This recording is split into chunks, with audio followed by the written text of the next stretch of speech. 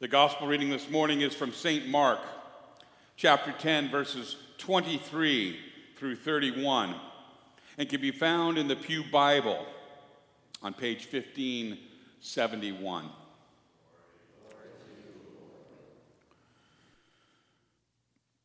Now Jesus looked around, and he said to his disciples, "How hard it is for the rich to enter the kingdom of God." And the disciples were amazed at his words. But Jesus said again, "Children, how hard it is to enter the kingdom of God. It is easier for a camel to go through the eye of a needle than for someone who is rich to enter the kingdom of God." The disciples were even more amazed and said to each other, "Who then can be saved?" And Jesus looked at them and said, "With man, this is impossible, but not with God. All things are possible with God." And then Peter spoke up, and he said, "We have left everything to follow you." And Jesus said, "Truly I say to you, there is no one who has left house or brothers or sisters or mother or father or children or lands for my sake and for the gospel, who will not receive 100-fold now in this time. Houses and brothers and sisters and mothers and children and lands with persecutions, and in the age to come eternal life. But many who are first will be last, and the last shall be first." This is the gospel of the Lord. Praise to you, O Christ. You may be seated. Will you pray with me? May the words of my mouth and the meditation of all of our hearts be acceptable in thy sight, O Lord, our rock and our redeemer. Amen. In the name of Jesus. This morning, the title is "God is in charge, not you." God is in charge, not me. God is in charge, not you fill in the blank. Only God is in charge. In Ecclesiastes, we are told by the wisest man that ever lived some insight about the folly and vanity of wealth. He goes through earlier to say the more loot that you gather just means more people want the loot that you have. The more you produce just makes more people want what you produced. He says that the one who loves money is never satisfied with money, nor the one who loves wealth with big profits. It's smoke. It's a salary of smoke. What do you do with smoke? Right? It doesn't last. When I read this, I go, yeah, well, try me.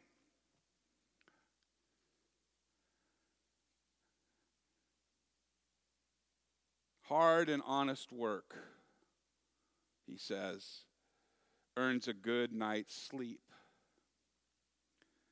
Whether supper is beans or steak.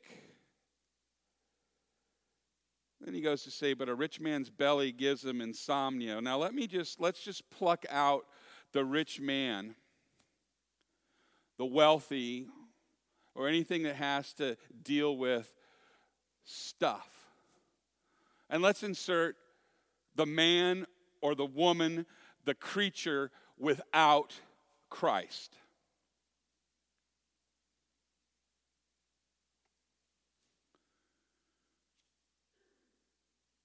Here's a bit of bad luck he talks about. He says, I've seen it happen. A man hoards far more wealth than is good for him and then loses it all because of a bad business deal. Now, he's fathered a child, but he hasn't a cent to leave behind for him. And truly, he says, he arrived naked from the womb of his mother, and he'll leave in the same condition with nothing. You've heard me quip and other more notable characters say, you never see a U-Haul trailer behind a hearse, right? I mean, duh. A friend of ours, my godmother's husband, loved to race boats up in Lake Tahoe, and every year we would go up there, and he had this jet boat that was called Never Again 2.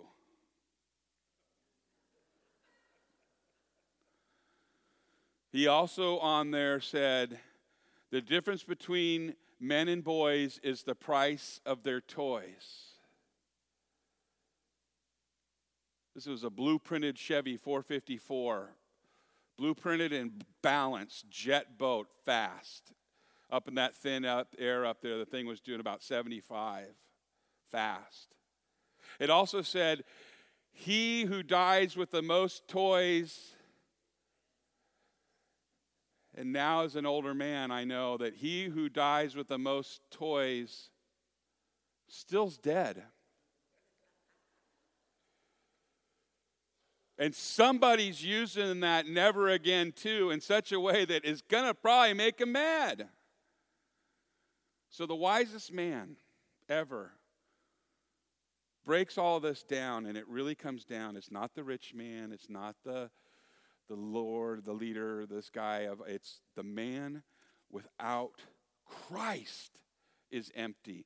The man without Christ is not sleeping well with a full belly. But the man with Christ, the man clothed in Christ, the man who follows Christ, sleeps at the end of the day, at the end of the toil, having walked with Christ. That's the difference. And so then he comes down and he says, here's what the answer from last week. The rich man comes to Jesus and says, good teacher. Do you remember that? Good teacher could have been kind of a derogatory remark. Now, those that were followers would have done it very respectfully, good teacher. But the Pharisees and the Sadducees, and maybe even this rich young man said, good teacher, disrespectfully. What must I do to inherit, first problem, everlasting life? What do you do to inherit anything? Right? You kind of fall into it, don't you? They used to have a saying, they made money the old-fashioned way. They inherited it. Right? You don't get to choose who you are born into. Thank God we have been adopted into God through his Son, through our baptism. Thank God that by what he did on that cross, we've been given the power, all the things that come with being a child of God. Thank God. We're not trying to fit the largest land animal in the Middle East at the time that common man would know through the smallest opening of an instrument that man would know. Thank God that wasn't our job to do. But through God, all things are possible. I'm kind of jumping ahead. But here's what he said. Here's what he would have said to that young man had he asked Solomon. Solomon would have said, all right, here's what I think. He said, after looking at the ways things are on this earth, here's what I've decided is the best way to live. Are you listening? He says, take care of yourself, have a good time, and make the most of whatever job you have for as long as God gives you life. And that's about it. Now, that's Solomon, okay? That's not Jesus. Solomon, had some real character flaws, right? But he was wise. And at the end of it, he had it all. He said it's all vanity.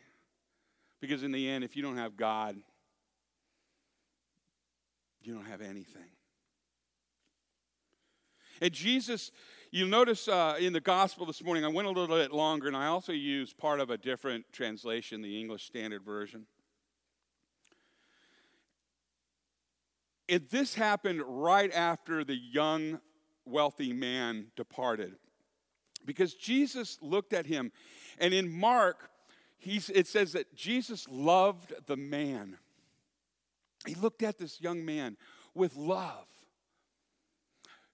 Agape, perfect love, God, love. And he said to him, one thing you lack. One thing. Sell all your possessions. Give it to the poor. And then come, follow me.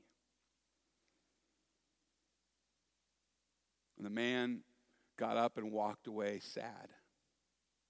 Jesus loved him, but he didn't chase after him. What a difference. And even Peter gets it. Well, you said, hey, follow me, and we got rid of our nets and said, see you, Dad, and we went and followed you.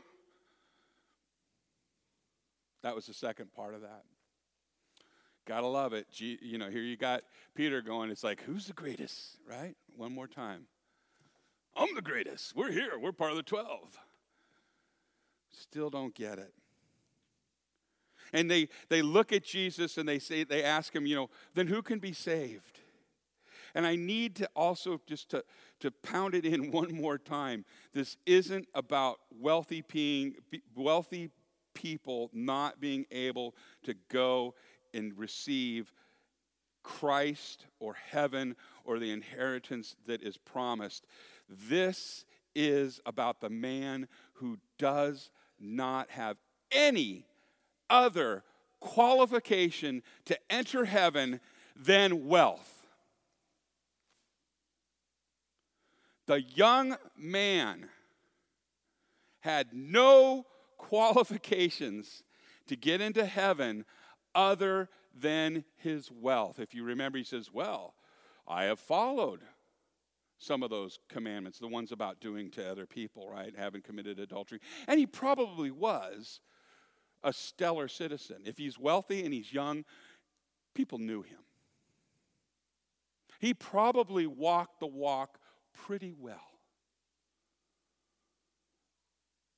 But Christian, here at Reformation Lutheran Church, can I be good enough on my own and maybe tip God every Sunday and still get into heaven without Christ? Yes or no? No. That's the thing. That Jesus is anything that gets between you and Jesus is going to disqualify you.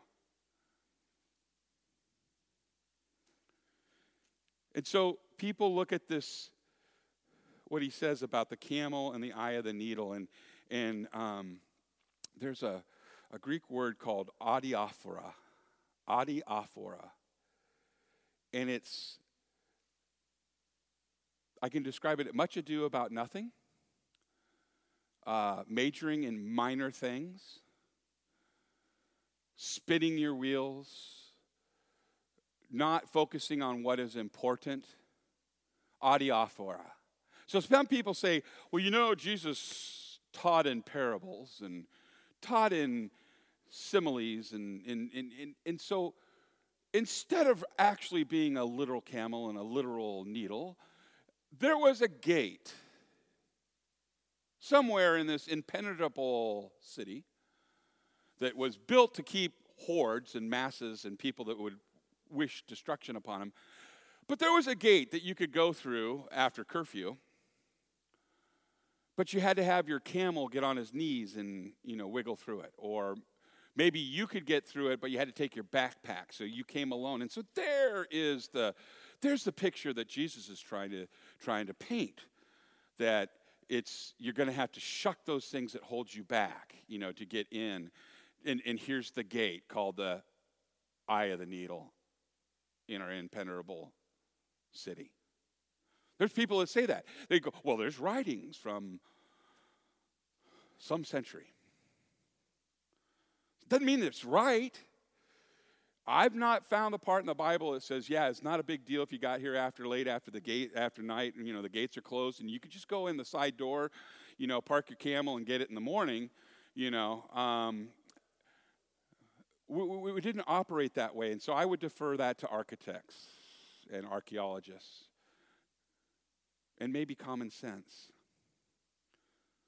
Somebody else says, oh, well, there's a group of rocks that's called the eye of the needle somewhere, someplace. And instead of just saying, come on, guys, the Bible's not hard. Jesus isn't trying to, freak you out and confuse you. He wants it to keep it simple. In fact, that's why he said, 2 commandments I give you, right?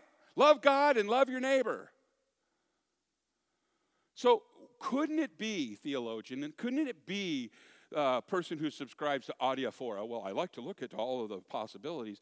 Couldn't it just be this? That Jesus took the largest land animal known by common man, common folk, people like us, and the smallest opening that common folk, people like us, would understand and say, you can't get a Cadillac Escalade through the eye of a sewing needle